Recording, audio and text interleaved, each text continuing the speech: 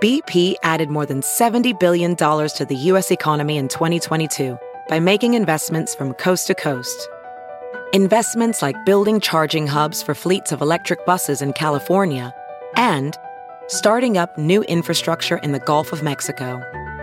It's and, not or. See what doing both means for energy nationwide at bp.com/investing in America.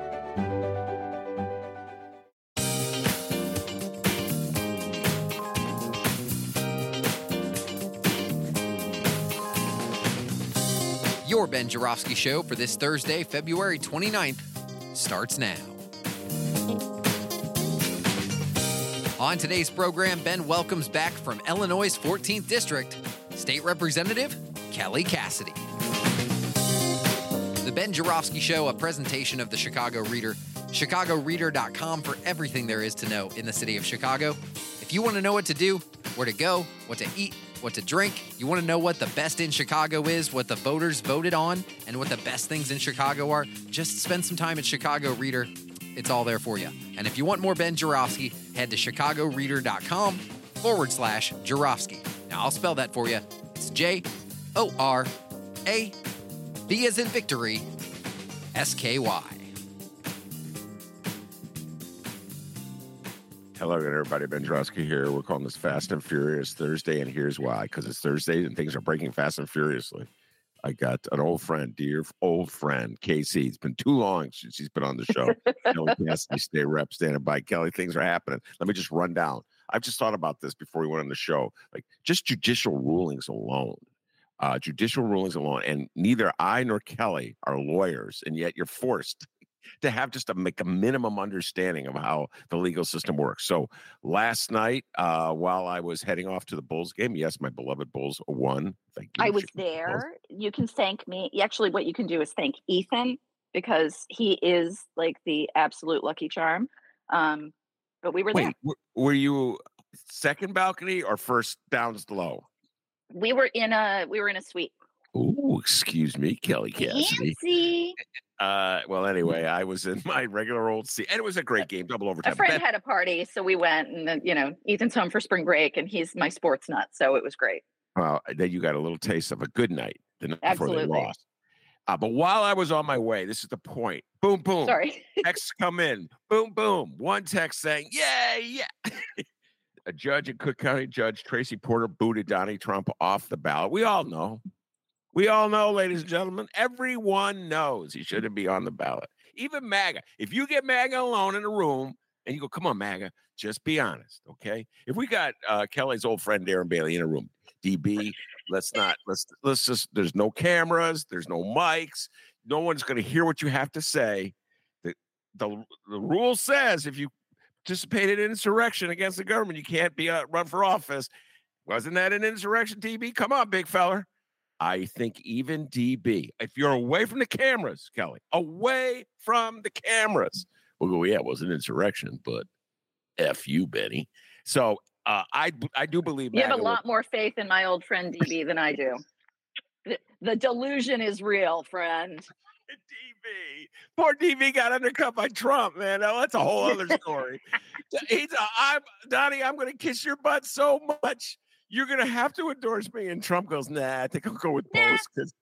I'm going with both because I think he's going to beat you, DB, and I don't want to be with a loser. Right? All right, maybe DB's the one MAGA guy who would insist that it wasn't an insurrection, even though we all know it was an insurrection. Yeah.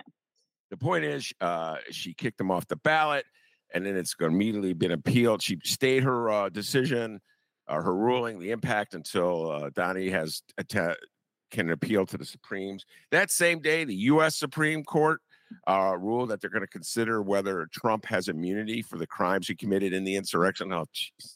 I'm like, yeah, you got to be kidding me, Supremes.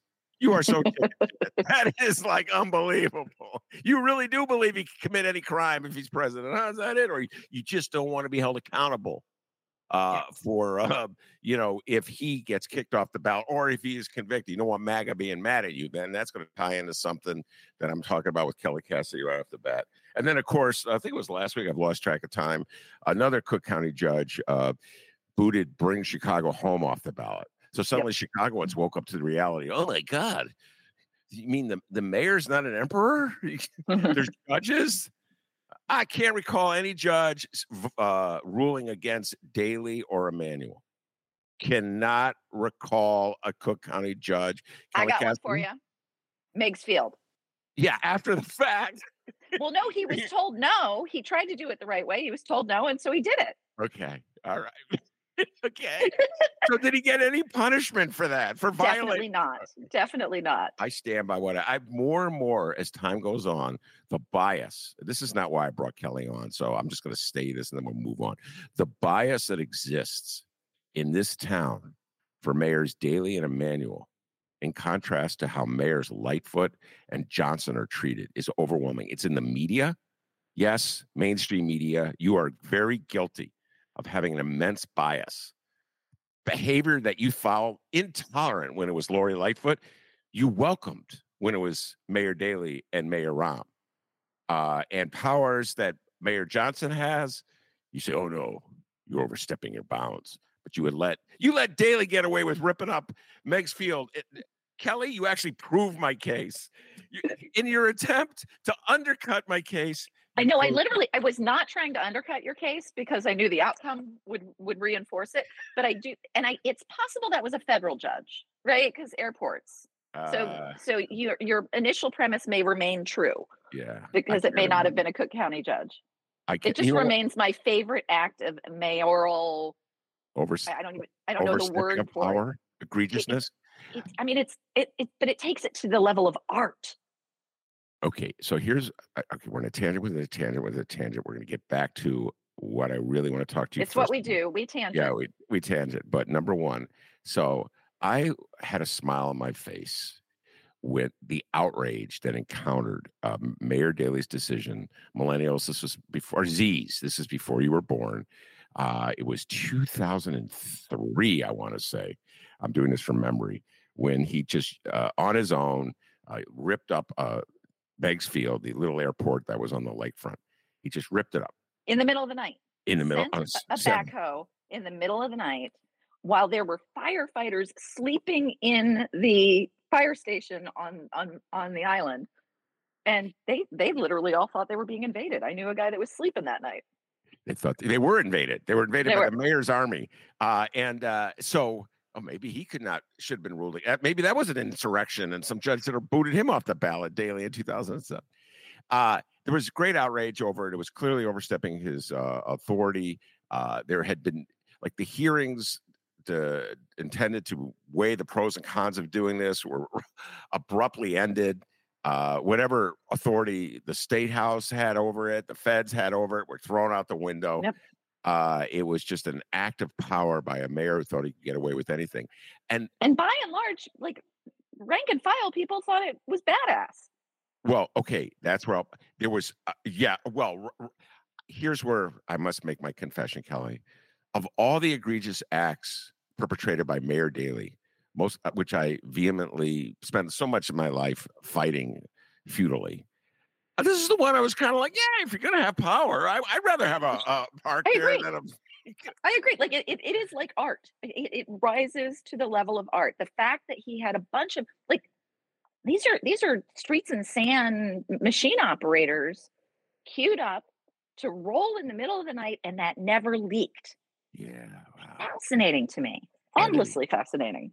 By the way, and then so to this point, I just want to, again, this is not why I brought you on, but now my mind's on this. So really the only people that used Meigs Field on a regular basis were powerful people, well-to-do people, legislators that were going back and forth between Chicago and Springfield and just were too important to drive or take the train or the Greyhound bus or hitchhike, whatever. So it was the business community, the corporate business community that was aghast. And yet they had to swear their allegiance to Mayor Daley. Right. You know what I mean? They were really mad, but they had to hold back. That's when I realized how much power Daley had. Yeah. I'm really mad, but he's a great mayor in every other way. Right. But literally there were planes on the tarmac. There were people who couldn't leave because he did that. It's fascinating to me. And like I said, to your point, while there were a few commercial flights out of there, it was the state plane, it was private planes. There very little commercial activity. So, most people did see it in a sticking it to the man kind of way, and by and large, praised him for it. Yeah, and the man who was stuck to was too chicken to fight To say back. exactly. See, well, you're really not the man who was stuck to. The man Right. who stuck you is the man. Right, exactly. Now, pause before we move on to what I really want to talk about and think. What if it was Mayor Lori Lightfoot? Oh, holy hell!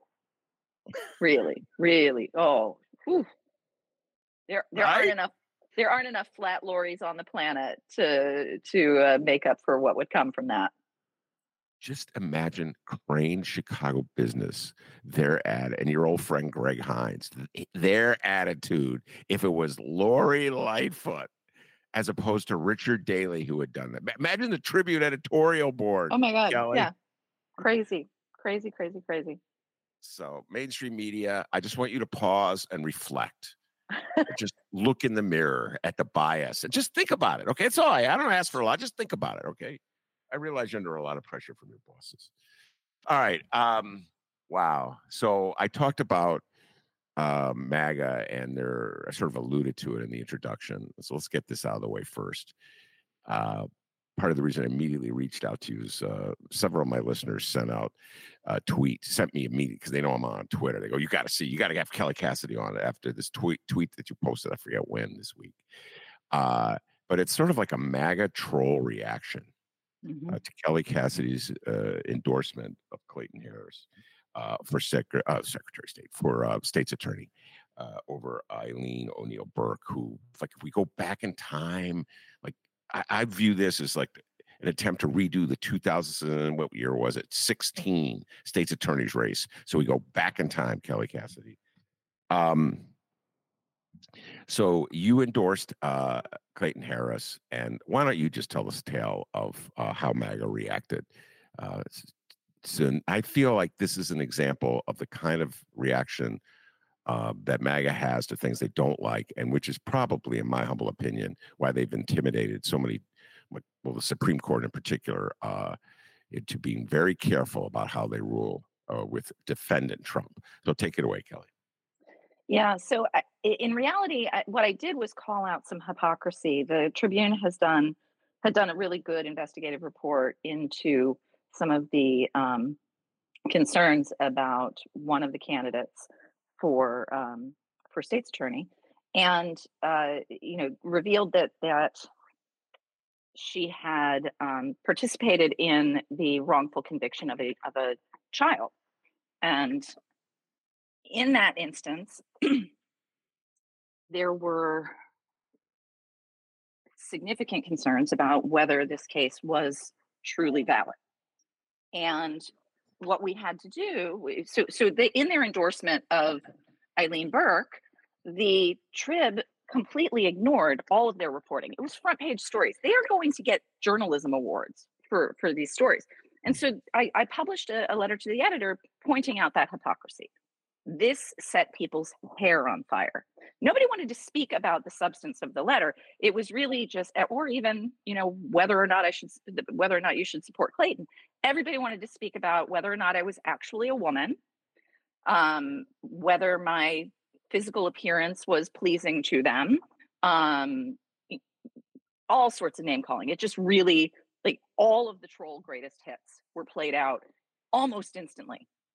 The level of reaction was stunning and could only be coordinated because it all came in so quickly. This was not organic. And so I decided to fight fire with fire, and I tweeted about it and shared some of the things that were said to me and about me, which it's been entertaining. Like, it was a heck of a week of people's reactions, more trolls piling on. And the reality is we just have a high level of ugliness in our world.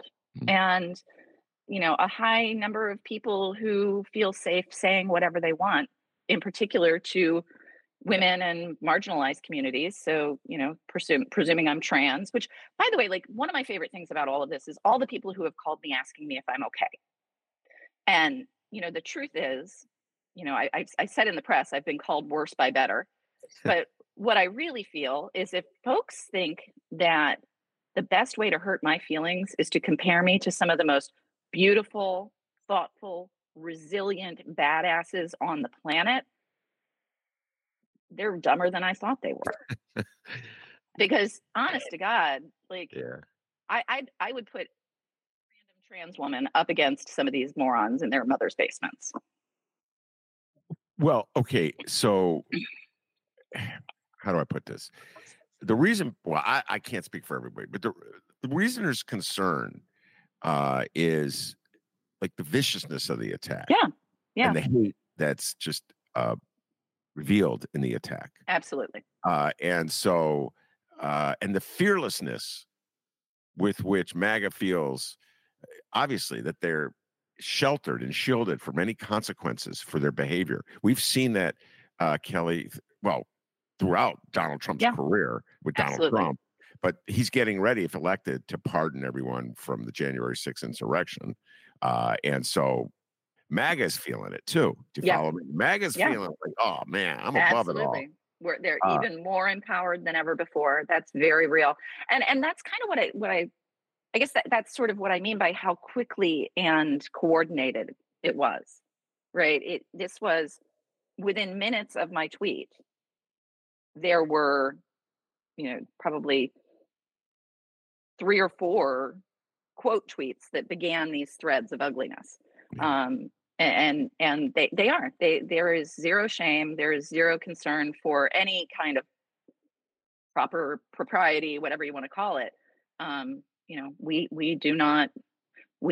am not human and unworthy of human consideration. And anyone that they perceive as other falls into that category as well. Yeah. And let me just go back to what set it all off and throw out an olive branch from my mainstream media that I assailed at the start of the show. Listen, I understand the distinction between the Tribune editorial board, which is, and this is me speaking, not Kelly Cassidy, which is utterly worthless. It's a complete joke when you read it, how any editorial board for an institution that has been ravaged and destroyed by capitalism would just so blindly wave the flag of capitalism. I think that's a moment that Dr. Freud should be engaged in taking a look at psychiatry. That said, there are a lot of outstanding journalists who've worked for the Chicago Tribune, even back in the days when it was absolutely wretched, racist newspaper. There were still a handful of outstanding journalists. Yeah. And this is the type of journalism the Tribune has been really good at, in my humble opinion, Kelly, over the last 30 years. Wrongful imprisonment cases where people have just overzealous criminal prosecutors have forced cases that should never been brought to court, and then we realized later on, oh my goodness, an innocent person has just been spent 40 years. There's a lot of journalists at the Tribune who spent a lot of hours on. So hats off to them. Nothing but love. And I could not agree more. And that was really the nature of my letter to the editor. It's not only hypocritical on the part of the editorial board, it undermines the quality work of the people that are part of their organization. It completely negates what those truly working journalists were able to uncover. Yeah. And Yeah, and in their article, they gave, so the candidate in question, Eileen O'Neill Burke, was the prosecutor who brought that case, and she was allowed in that article, it's real journalism, to state her position. So if you want to read her take on it, go read the Tribune article on it. But I'll summarize it for you. Oh. She doesn't think she did anything wrong. Okay. Yeah, pretty much summarizes it. So obviously you're not endorsing her, you're endorsing Clayton Harris. And why, in your humble opinion, and this is a wide open question, does the Tribune editorial board, when endorsing a candidate, ignore the controversy of that candidate? Like even as much as when I dealt with Kim Foxx's reelection, I had to deal with Jussie Smollett, Kelly, okay? Yep. I had to confront the issue there, all right? Even though wait, am I allowed to say I'm endorsing her? I forget because like some IRS will come after me. Even when I talked about the election, let's just put it that way. Okay, so what's going on there where the Tribune doesn't even address the challenging aspect of Eileen O'Neill Burke's legacy? Go ahead. I mean, I feel like, first of all, there was a foregone conclusion that they want to endorse uh, against Clayton as if he's some plug and play of Kim, and he's not. But they also, I think, agree with Burke that it's not a bad thing for the office to go back to the bad old days. It's not a bad thing for there to be more of a focus on prosecutions than on justice. It's not a bad thing to occasionally get it wrong and ruin an 11-year-old Black boy's life. And, that young man is no longer alive, largely because of what being incarcerated at such a young age does to a developing brain. They don't want to own their part in that. They want what they want. They want, the lady that's going to, be tough on crime. All right, well, let's get in. That's a real thing. I still don't understand how anyone, a credible, well, I guess I'm answering my own question, a credible news source can weigh in on an election, make an endorsement, and not deal with she was not even asked about it in that editorial board session. She was not asked to address this very fundamental question of her qualification for the job. We are talking about someone who was presented with evidence that an 11-year-old boy who weighed 88 pounds was able to kill someone more than twice that weight and drag them across the floor and manage to leave no physical evidence. Yet there were adult bloody handprints that didn't belong to the victim. So as a prosecutor, we've already established at the top of the show, neither one of us are, but we both probably watched plenty of Law and Order. One would think that being presented with this evidence as the prosecutor who has to be the face of the people in court would say, hey, this seems weird. Can you explain this? And maybe this isn't a good case to bring. But that never happened because she very clearly was signing into the sense at the time of the times where we were talking about super predators, and she referred to this kid as a new breed. The racism inherent in that is disqualifying, period. All right, let's talk about the response that you received. It's twofold. One was these ugly attacks, which we're supposed to, I guess, I don't know, they're intended to intimidate you, marginalize you, right, frighten you. I just hate-filled attacks. Yeah. And then the other is where it's more or less to the substance of the point you're raising. So before I get to the substance, let's deal with the hateful attacks. Will it in any way intimidate you? Do you, at moments of weakness go, oh my God, I don't need this. I don't need people ripping me to shreds on and Twitter, turning me into a caricature. I kind of like the clown picture, honestly. So truth be told, and this has always been my feeling, whether it's the Illinois Family Institute coming after me or, or random MAGA trolls or anyone in between, the time they spend attacking me is time they're not spending attacking someone who isn't resilient enough to handle their nonsense. And so, I will take it if it means some 12-year-old kid isn't on the receiving end of their horrors. 8 days a week, twice on Sunday. So no, I'm not intimidated. No, I'm not going to quit. No, I'm not going to back down. All right. And then let's get to the quote unquote substance. A day doesn't pass in the city of Chicago, you know this as well as I do, where there's not some just horrific story about crime. It's overwhelming at times. I'm reading right now in the Sun-Times their coverage of the murder of Ella French, the police officer. we had Lenny on the show, Alderwoman Lenny Mana Hoppenworth was talking about the shootings just down the street from. I think you actually may share a district with. Yeah, Officer, we do. That's in my that's in my district as well. From Sen High School, the kid was killed, and I mean, it's just all over the city all the time, and there's just this knee-jerk reaction that Kim Foxx went too far. We got to go back to the old days. We have to go back to the old days of locking them up and not worrying about whether they're innocent or guilty. Yep. And just and that perception fails to acknowledge the dismally low clearance rate of cases in this city, whether we're talking about the clearance, how often a shooting is solved, or how often a carjacking is solved. I know that we have somewhere in the neighborhood, it's below 10% clearance rate on carjackings, as I recall. And I'm not sure the exact number on shootings and murders, different categories. But we're certainly not north of 50% on either one of those. And I think much lower than that.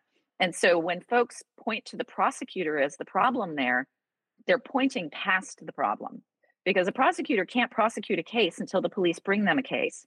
And I'm going to keep referring back to this case that Burke was part of. They have to do a better job than they're doing than bringing evidence, a case against an 11-year-old boy with complete lack of evidence. Right. So we need to do a better job on the front end on solving crimes, and we need to go even more front end and address the root causes. We're not talking about the causes. We're not dealing anything about the causes. And so, this sense that this is somehow a prosecution problem is very misinformed.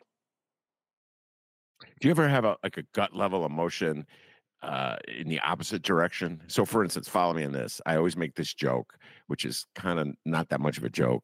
Oh, twice a year I pay my property taxes, and when I do, that moment when I go to the bank and pay it, I feel the inner Bruce Rauner in me, and like, this is outrageous. Harumph, the inner Republican. So when you read about a horrendous crime, or you see evidence of it right down the street from where you live or work, do you ever have a moment where you're like, Johnny Catanzara, lock them all up? I just lock them all up. Do you ever have that angry? No. Okay. She's shaking her head, ladies and gentlemen. Go ahead. Yeah. I understand the impulse, right? I have bottomless empathy for that impulse. I've just spent too much time in the system to know better about this. Whether we're talking about the aforementioned clearance rate question and how a prosecutor's office actually works, because I was there for 15 years, or looking at the Edgewater shooting and contemplating what led those kids to shoot those kids, and what we failed to do to keep those kids safe as they walked from school to the L. Those things I fly into rages over. But, whether or not putting humans in cages is the answer to the problem is never something that pops up for me. I have too many people I love that have been destroyed by prison. Yeah. I actually don't know if that impulse is brought on by any direct connection to crime with the people. Yeah. Well, so for me, like taxes, I'm happy to pay my taxes. I feel like I'm doing the thing that makes things work. Well, obviously, you have never spent any time thinking about the TIF program in the city of Chicago. I have spent time on that. That's true. You wouldn't be so happy. All right. Well, that is a perfect bridge to what I want to discuss next. Classic KC quotes in the Sun-Times about 2 weeks ago. Several listeners pointed them out to me as well. It had to do with the White Sox Stadium. We've been talking on this show a lot about the White Sox and Bears. Let's not forget the White. But by the way, I'll take this opportunity one more time. Jerry Reinsdorf and the White Sox completely cut the Bears off at the knees. It is I haven't seen a power play like this in Illinois politics in years, Kelly Cassidy. The Bears absolutely need hotel motel tax to finance that stadium they supposedly want to build. They haven't come out and said it, on the lakefront next to Soldier Field, on a site that George Lucas wanted to put his museum on. So you can absolutely guarantee the Friends of the Park will take them to That's court. going to be fun. Yeah. Yeah. So the Bears, I don't know who's driving this car, but whatever. You need that hotel motel tax. What does Jerry Reinsdorf do? He claims it for himself to build a stadium. He hasn't still paid off the last stadium. Unbelievable, like gall, shameless. I got to give him credit almost. And the Bears are like, what? What do we do now? And poor Cranes is trying to adjudicate this. They had an editorial the other day. You got to get together, guys, and figure it out. Like, poor Cranes. They want handouts for every rich guy, but they're not going to get both. Right. Your response to Jerry Reinsdorf's initial request was what's I underlined. We talked about on the show. You talked about the last time you lived through this. And I didn't realize you were in Florida at the time. So floor is yours. Tell folks what your initial response to Jerry Reinsdorf's request. Go. So I woke up in Springfield last Tuesday morning, getting ready for session, sitting around having my coffee, scrolling through the news, and I see that he's coming to Springfield to ask for $1 billion. And I just immediately had the vision of Dr. Evil with the $1 billion. And I was feeling a little salty. So I tweeted, something to the effect of, it's a billionaire businessman who doesn't like the last stadium we built for him. And now instead of, doing the usual just short of $1 billion, is going full Dr. Evil and demanding $1 billion. Not a penny, pal. Read the room, Jerry. And I fired it off, not really thinking much about it. It was just, kind of a good morning kind of moment. And I have found myself now sort of the spokesperson for the no billionaire buyouts caucus, I guess. I did not anticipate that was going to catch fire the way it did, but I'm fine with it, especially since he then doubled down and made clear it's almost $2 billion when you count what he wants from the city. And the reality is, and a couple of folks have, I did a bunch more interviews than I anticipated.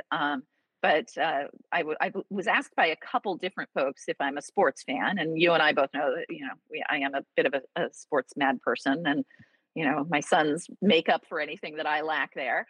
But I revealed that I am in fact a Cubs fan, hardcore, chair the Cubs caucus in the House. But I would say the same thing to Laura. And the truth is, the Cubs were told no. And you know what they did? They did it with their own money. And now everything around the park belongs to them and they're making money hand over fist. Yeah. So just do your business thing. It's really that simple. Okay. Well, the Laura in the question is Laura Ricketts, one of the owners of the Cubs. I presume that's who the Laura was. Okay. Yeah. Who's like the Democratic member of the Ricketts family. It's that's a whole other subject. They got like 5 Republican MAGA guys, and then they got Laura Ricketts. Look, my brother-in-law is Newt Gingrich. I can't make any. That's right. I forgot that. You do not pick your family, even when you marry into it. You don't pick your family. That is so true. I forgot the Newt Gingrich connection. Boy, I get his emails, and that guy is out of his freaking mind. They have gone. Even every time I think he has gone completely round the bend, we find another bend. Oh my God. He never runs out of bends. I got the bend because of him. All right. So lots to unpack there. I'm going to go free market libertarian University of Chicago economist on you. What the Cubs have is a market, and the Chicago Cubs have a market. People want to go to Cubs games. People want to go to Bulls games. People, by and large, do not want to go to White Sox games enough to fill that stadium and make that payroll and pay for the salaries, Kelly. And that is why the White Sox, they exist because they're subsidized. If they didn't have their state subsidy right now, I don't know if the White Sox could exist here in the city of Chicago. And you talk about issues that are never discussed whatsoever. When everybody's talking, what a boon this will be if we give the White Sox money. It'll get Related Midwest to fill up this vacant lot they have in the South Loop. Do not get me started on Related Midwest. Why? Where are you gonna go? Go. I got you started. Go. They manage one of the larger scattered site housing properties in the city, and it happens to be in my district. And they haven't owned it this entire time, but for the last 12 years, it has been an endless array of management companies who treat these low income residents like absolute. Can I say it? Shit.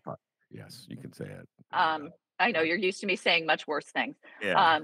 They treat these folks horribly. They infantilize them. They do not take care of the properties. It is a hot, stinking mess. So like my anger didn't even like I even gotten started on that part of the thing. But to your free market question, they did have a say in what the stadium looked like, didn't they? Right? They built the stadium they wanted. Oh, you're about the White Sox. Yes. Yeah. Yeah. Back in 1991. Yes, they did. I don't know if you put the Taj Mahal. You can imagine watching a baseball game at the Taj Mahal. With that bringing the crowd.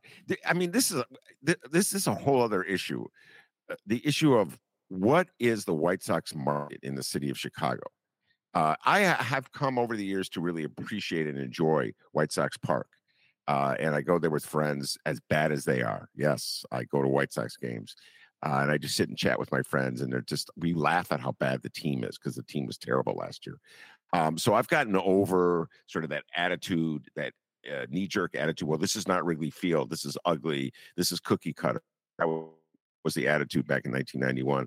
And right. So I don't think it's the stadium. I think it's just it's a bigger question. Is there a market in the Chicago area for two Major League Baseball teams? Have the White Sox like such a reduced market that they could only compete if the state subsidizes their operations?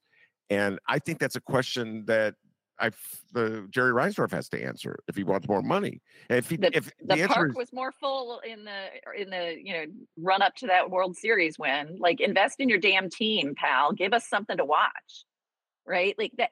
And again, so one of the follow-up interviews I did, Fran Spielman from the Sun-Times called me and was talking about this, and she shared with me that Reinsdorf's react to all of this was that, and I'm going to try to get this right, but it's really hard so he's aware of his mortality.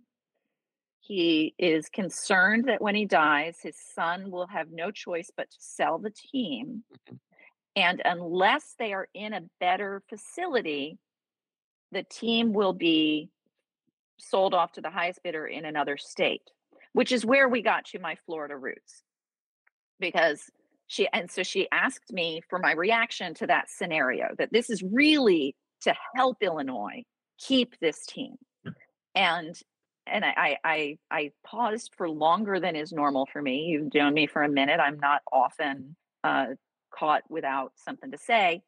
And finally, I revealed that the reason I was silent was that the only word that was in my brain at the moment was bullshit. And I went on to explain that, in the 80s and mid to late 80s, I was living in Bradenton, Florida, right next to Sarasota, Florida, where the White Sox spring training facility was. And there was a many years battle with Sarasota demanding a new spring training facility or they would leave. So Sarasota built a new spring training facility. And you know what they did? I think it was maybe only a year, and then they left.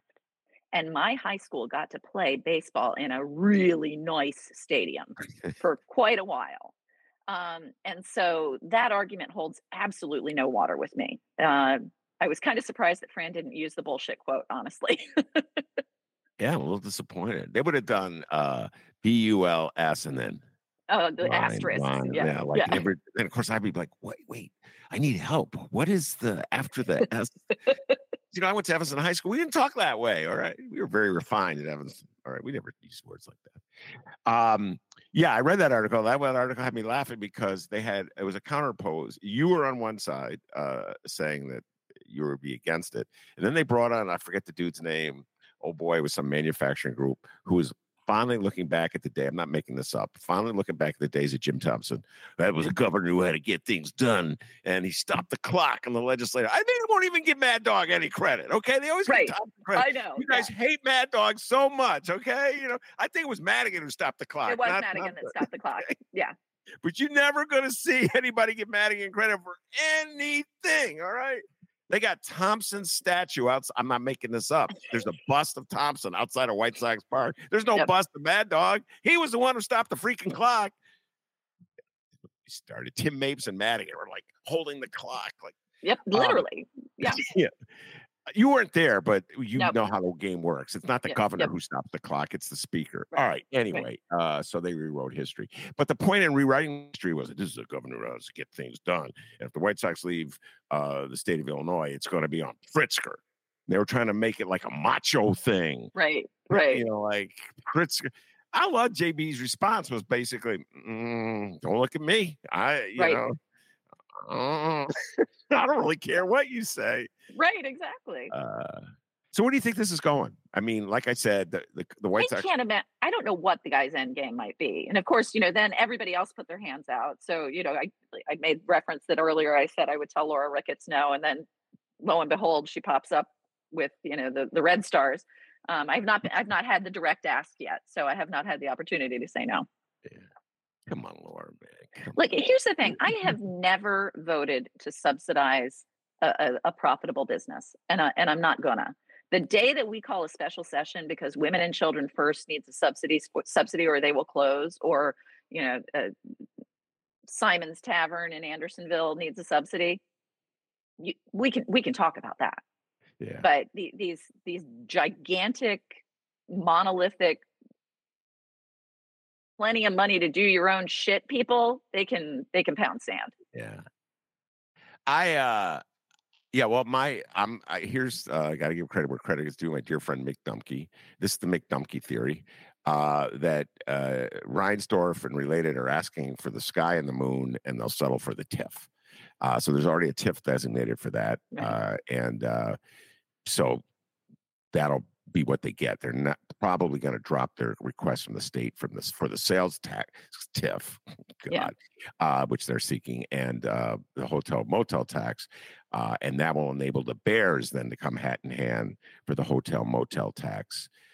So that's the Mick Dumke theory about what's going to go down. I got to give a shout out to Mick. So what do you think about the Mick Dumke theory?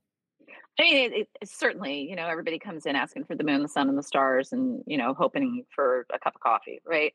But at the end of the day, for me, like it really goes back to the fact that since late last year, as I've been meeting with service providers across the state, who whether it's talking about pay increases for direct service providers, or the fact that HIV/AIDS funding has been flat funded for 3 solid years in Illinois while we've been giving increases in other categories, or the fact that sexual assault service providers are facing a massive federal cut and, have been flat funded for a few years here as well.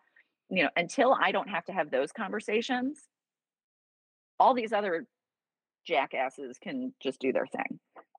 Because if there is money to go around, whether it's, money that belongs in a TIF or not, I hate TIFs, how I feel about those, or, sales tax subs, any of these, property tax relief, any of that stuff. If there's money for that, there is money to make sure that we can truly end transmission of HIV in Illinois. There is money to make sure that sexual assault survivors actually get the services they need. There's money to make sure that people who work as direct service providers are willing to serve the people who are most in need. When there is a almost 100% difference in the pay for folks who are private agency caregivers versus publicly funded caregivers, as long as that exists, all these other questions are academic for me. Well done. Well, I agree wholeheartedly. Kelly Cassidy for governor. All right, now I thought you liked me. No, I'm just kidding. I wouldn't do that to you, Kelly. You got a pretty good life right now. You don't need to tell it. All right. I just saw this story in the paper. I didn't know if you were being facetious or having fun or what have you. But I want to talk about the ruling in Alabama. Yeah. IV ruling. We talked a lot about it last week, and MAGA. So this is MAGA unleashed, and even Donald Trump is trying to figure out. He's trying to figure out how to deal with this beast that he created, and he doesn't quite know how to deal with it. The political fallout to the ruling that essentially made IV illegal. Can you punish people for attempting it? It hasn't all sorted out in Alabama, but there's not clarity on sort of what the full outcome is. Because the ruling simply establishes personhood for an embryo, which then opens a lot of questions, right? Like you've seen people ask about, well, can I start claiming? I've got 5 on ice. Do I have 5 dependents to claim? That kind of stuff. But also, what potential criminal implications might there be? Does the zygote that fails to develop, is that a murder? Right? Like all of those things become questions, and so this has put a lot of uncertainty out there. I will say I love that. Senator Duckworth is, pushing to codify access to IVF, but there's the pushback on that now. So you're saying that that some of these federal Republicans are trying to get out from under this and the so-called unintended consequences, and the reality is they're very much intended consequences. These are the same people who were fighting against stem cell research over the years. But there is somebody went on the Tony Perkins show and said that the bill that Duckworth's bill would wipe away prohibitions and legalize human cloning, gene editing, human animal hybrids. Like, these people are bananas. Yeah. This would do nothing but protect access to this form of reproductive care that I have benefited from. I wouldn't have my twins without it. And there were a couple of frozen embryos left over that we ultimately decided not to use. That is the process. But the cruelty of this ruling has left people mid-cycle in Alabama, not sure what to do, and that's very dangerous to your health. The process involves injecting a lot of medication that makes your body kick into extra high gear, and you have to be monitored regularly. And never mind the emotional roller coaster of infertility and what an IVF cycle feels like emotionally. There's just abject cruelty to this decision. Well, when almost in any issue these days, I sort it out between the abject cruelty part of it and the political implications. So I do this all the time with the war in Gaza. All the time I'm thinking about this, and I always hesitate to have a political conversation about it because in some ways it cheapens what's happening in Gaza. But I have those conversations anyway because I live in the real world. In this matter, it's you just pointed out the reality that families face in Alabama and probably in other states. They're going to copycat this. This as well as I do. Yeah, there are no one-offs in the anti-choice movement, right? They everything they do is scattershot. They try it in several jurisdictions, and it's always a race to the court with them. And they do it in a really thoughtful and coordinated way. They know which circuits are the places to file in everywhere, in every state. And it is constant. So you're absolutely right. This is not the first such ruling we're going to see. And we have seen already states introduce legislation based on this.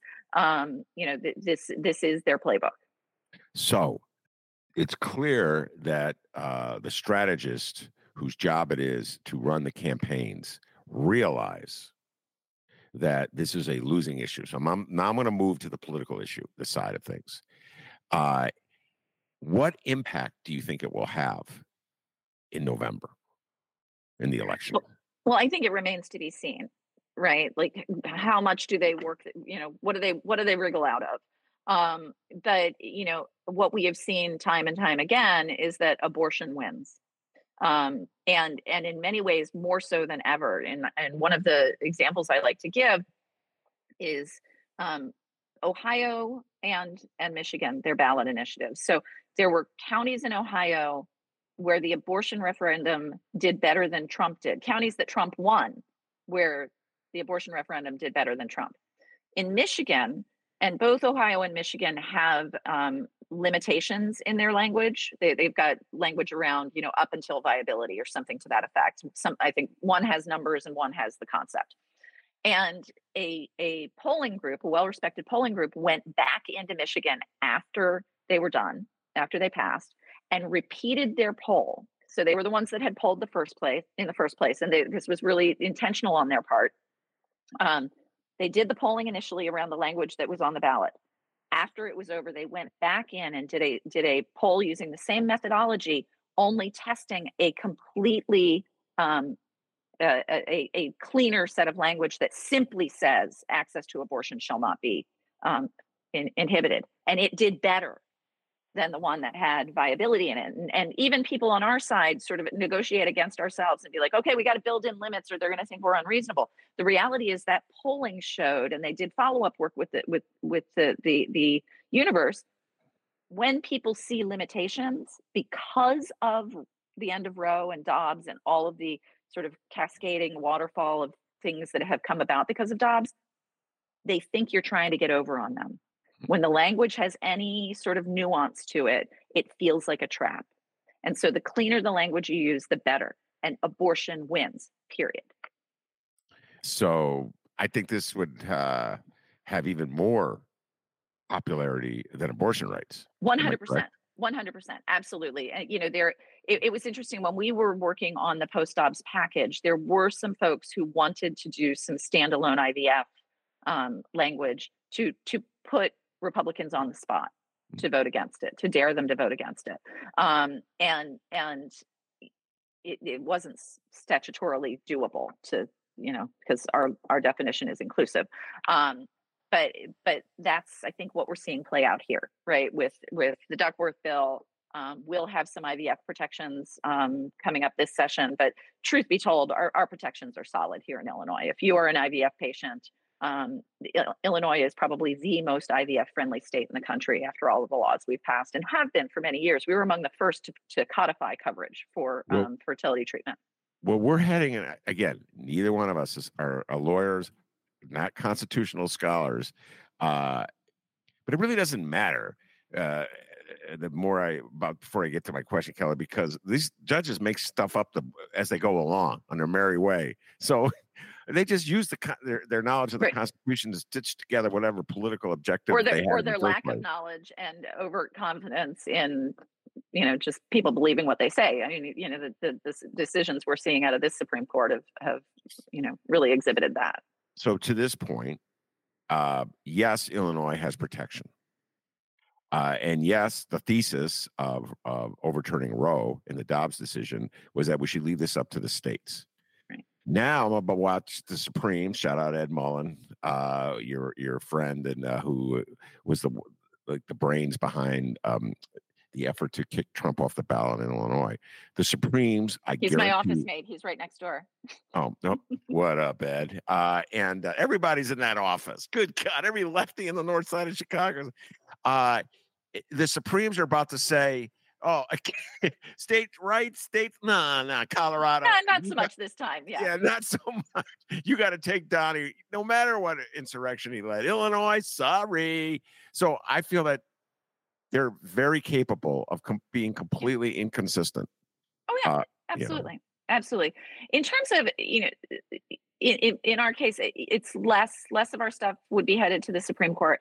Our biggest risk here is anything that imposes a federal ban. So whether that is legislative action at the national level, if we lose Congress and the White House, or a decision by the Supreme Court that further undermines in some way, in a way that my imagination hasn't cooked up yet, that's our risk. Yeah. That's really our biggest risk. All right. Well, it's important to stay on your toes, ladies and gentlemen, because the other side is not sleeping. And that the facetiousness that I was alluding to, I read this story in the Sun-Times that you had proposed legislation that would, I'm doing this off the top of my head, give up like a $500 tax credit to anybody who came up from Alabama. Yeah. Were you being serious, or was your way of needling Alabama? So it's not just about Alabama, and I am as serious as a heart attack. We have a pretty hidden, somewhat invisible refugee crisis happening at the same time as our new arrivals issues are happening. At my office, I have had people roll up on fumes, having left Florida 2 days before in fear of being institutionalized by a family member, looking for help getting established with residency here. I was at the White House a couple of weeks ago, and from behind me, I heard someone start to share their story. And it was, in November, my wife and I were living in Virginia. I was receiving gender affirming care and doing my work as an advocate for veterans. And my wife was pregnant with our first child. Within the space of a couple of weeks, I lost access to gender affirming care under the governor's orders. And shortly thereafter, their wife was diagnosed with a fatal fetal abnormality at 17 weeks. And within a week or two, they were packed and living in Rogers Park. I've spoken to folks down in Carbondale and in Champaign-Urbana who are regularly receiving people who are running for their lives. 2 nights ago, an end to gender affirming care for minors. The numbers of families that get their care here in Illinois who are probably sitting there contemplating moving right now, the choice between your home and your kid's house, I'm moving. So all of these things actually make this a very, very serious proposal from me. I wish it could be more. I am aware of our fiscal challenges, but I would also counter that by the time somebody files their taxes next year and claims this $500 tax credit, or, if it's a family of 3 taxpayers, $1,500 out, they will have been working and paying income tax. They will have been purchasing homes. They will have been purchasing groceries. Well, maybe not groceries anymore because we're going to kill that tax. Purchasing clothing and services and all of the things that help drive our economy. In addition, because of the second half of that bill, which is any healthcare provider in those states, any teacher in those states who is fleeing those policies, they can come here and get that tax credit. That's going to deal with some serious workforce shortages that we have. Whether we're talking about abortion providers or an emergency room doctor who's sick of telling people they have to go home and die rather than get an abortion, right? Like, it's any number of things. It's a family with daughters who don't want them to grow up in a place where they're unequal. It's a family with a trans kid. It's a new couple who just doesn't want to take risks before they get pregnant. Any number of folks. That riff, you sound like me talking about the quote unquote other migrants. That's the quote unquote crisis we have. Right. I make that same argument. I don't understand why we're not welcoming new people to Chicago. We lost how many thousands of people? And Republicans have it 2 ways, Kelly. Your beloved Tribune, just joking, will always have these editorials about that people are speaking by leaving. So many people left, and it's because of Pritzker or the Democrats or Madigan. Always blame Madigan. I mean, what's crazy is my district had to get smaller in the remap because I had gained population. Really, the issue is that they're losing population. Mm-hmm. That's the issue. But then they're crying when new residents come in from exactly. So. And to be clear, these residents are coming in and they're allowed to work. We're not trying to jump through hoops to help trying to find ways to help these folks get work is among the most frustrating stuff we do. But the process to get that work permit is just mind-numbingly complex. So my question to you is this: if there are already people coming to the state of Illinois from MAGA states like Florida or Texas or Alabama or Mississippi, or where have you, where there's these outrageous laws that prohibit your basic freedoms, then why do we need an incentive to bring them here? If they're coming here already, why do we need an incentive? Go ahead. Because the people that are coming here are the people with the means to do so. The people who are taking it upon themselves to get safety. We need to make sure folks know that they can get safety here. And we need to do what we can to make that possible, right? So the 2 examples I just gave, one of them came in, brought their job with them, all of that, right? Pretty easy for them. The folks that fled in the middle of the night and coasted into town on fumes, they need a hand up from us. They need us to reach down and help them. I talk about this when I moved to Florida in the early 90s. It was a job transfer for my partner at the time. So we had a lot of support. We had about 6 months to plan. Right? Like we thought through everything. We made multiple trips here to find out where we were going to live, to look for a job for me, to start to become familiar with where we were going to be living. And we had someone helping with our moving expenses because it was a job transfer. And that remains one of the more stressful things I have ever done, moving across country to a place that I wasn't familiar with. I had never seen snow before. Like all of the things, the reality of this is these are forced decisions. And so we should be doing something to help ease that transition. All right. Well done, Kelly Cassidy. And I think the place she moved was Wheaton. And at another time, she'll retell the story of the cake lady, which is one of my favorite Kelly Cassidy stories. One day I'll type it up into a little drama, and Kelly can play herself. And we'll get an actress to play the cake lady. And it'll be pretty you got to play the cake lady. I got the apron for you. Oh, God, I have to play the cake lady. Okay. All right, I'll play the cake lady. All right, Kelly, thank you so much. I want to a shout out to Torrance. He made this possible. I see you, Torrance, and helped me set up. Ooh, that man keeps my life on track. I got to tell you, he is the best of the best. He's the man. I've learned this. I book my own shows. Sometimes you got to go to people who know the people, if you get what I'm saying, and that's what makes it happen. So a little shout out to you, Torrance. Thank you very much. I appreciate it. All right, I'm not allowed to do my own scheduling. I make a mess of the calendar, so I defer to him in all things. You'd be surprised how many people are like that. Like they'll kick me to somebody because they'll double book. I'm not going to do that. Yeah. The thing that I am worst at. So, like, if I had done this with you directly, I would probably have put BJ 1:30. No, you're the worst. I don't even gonna tell some old horror stories. Kelly frantically. No, this is. I got a Cubs game. I got to go to today. Can we do this from the Wrigley Field? Remember that one? I like that one. That was a good one. But what would happen with like the BJ entry is I would call Torrance and be like, "Oh, it's on the calendar. What is this?" Yeah, and he'd be like, "Look, chill, lady. I didn't do that. You did that. Yeah." I hear you. I learned my lesson. I know. Go to Torrance. All right. Kelly, get on with your day. Thank you so much. I appreciate it. Always good chatting with you, Ben. All right. That's Kelly Cassidy. I also want to thank producer Chris. He does an outstanding job. Thank I'm sure you, Chris. Kelly agrees with me when I say, hey, producer Chris, give yourself a raise. Take it out of petty cash. Peace and love, Kelly. Bye-bye, everybody. Bye, y'all. And remember, you can catch previous Ben Joravsky shows, get Benny J bonus interviews, read columns from Ben, read columns from other great reader writers, all at chicagoreader.com. It's free. If you want to donate, you can do that. If you want to buy merch, you can do that. It's all at chicagoreader.com. If you want to follow Ben on Instagram, it's at Benny J Show. You can check out all of his latest reels, all of his latest drops, and some of his Bulls stuff. You know he loves the Bulls. And don't forget to tell your friends about the Ben Joravsky Show. Like, subscribe, and follow it on your favorite streaming and podcasting platforms.